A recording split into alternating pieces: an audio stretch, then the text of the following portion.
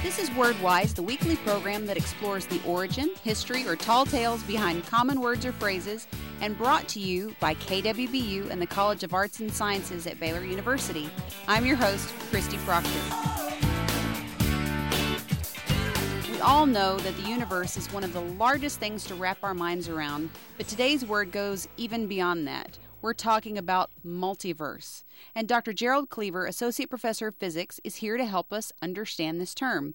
Dr. Cleaver, who came up with this term? The word multiverse is accredited not to a physicist or cosmologist, but to a psychologist, William James, in 1895, and was used soon after by Sir Oliver Lodge in 1904 and G.K. Chesterton in 1920.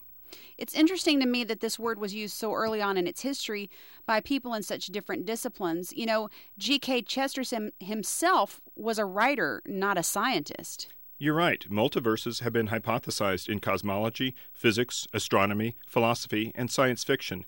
It's been a term discussed and investigated in scientific papers since 1979.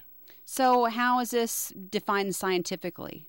Wikipedia provides a good definition of multiverse, the hypothetical set of multiple possible universes, including our universe, that together comprise everything that physically exists, the entirety of all spacetimes, all forms of matter and energy, and the physical laws of each universe that govern them. The different universes within the multiverse are alternately called parallel universes or bubble verses.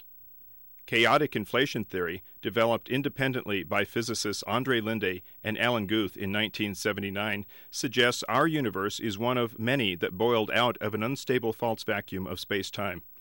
Membrane theory, the successor to string theory, suggests the number of universes in the multiverse to be as large as 10 to the 500.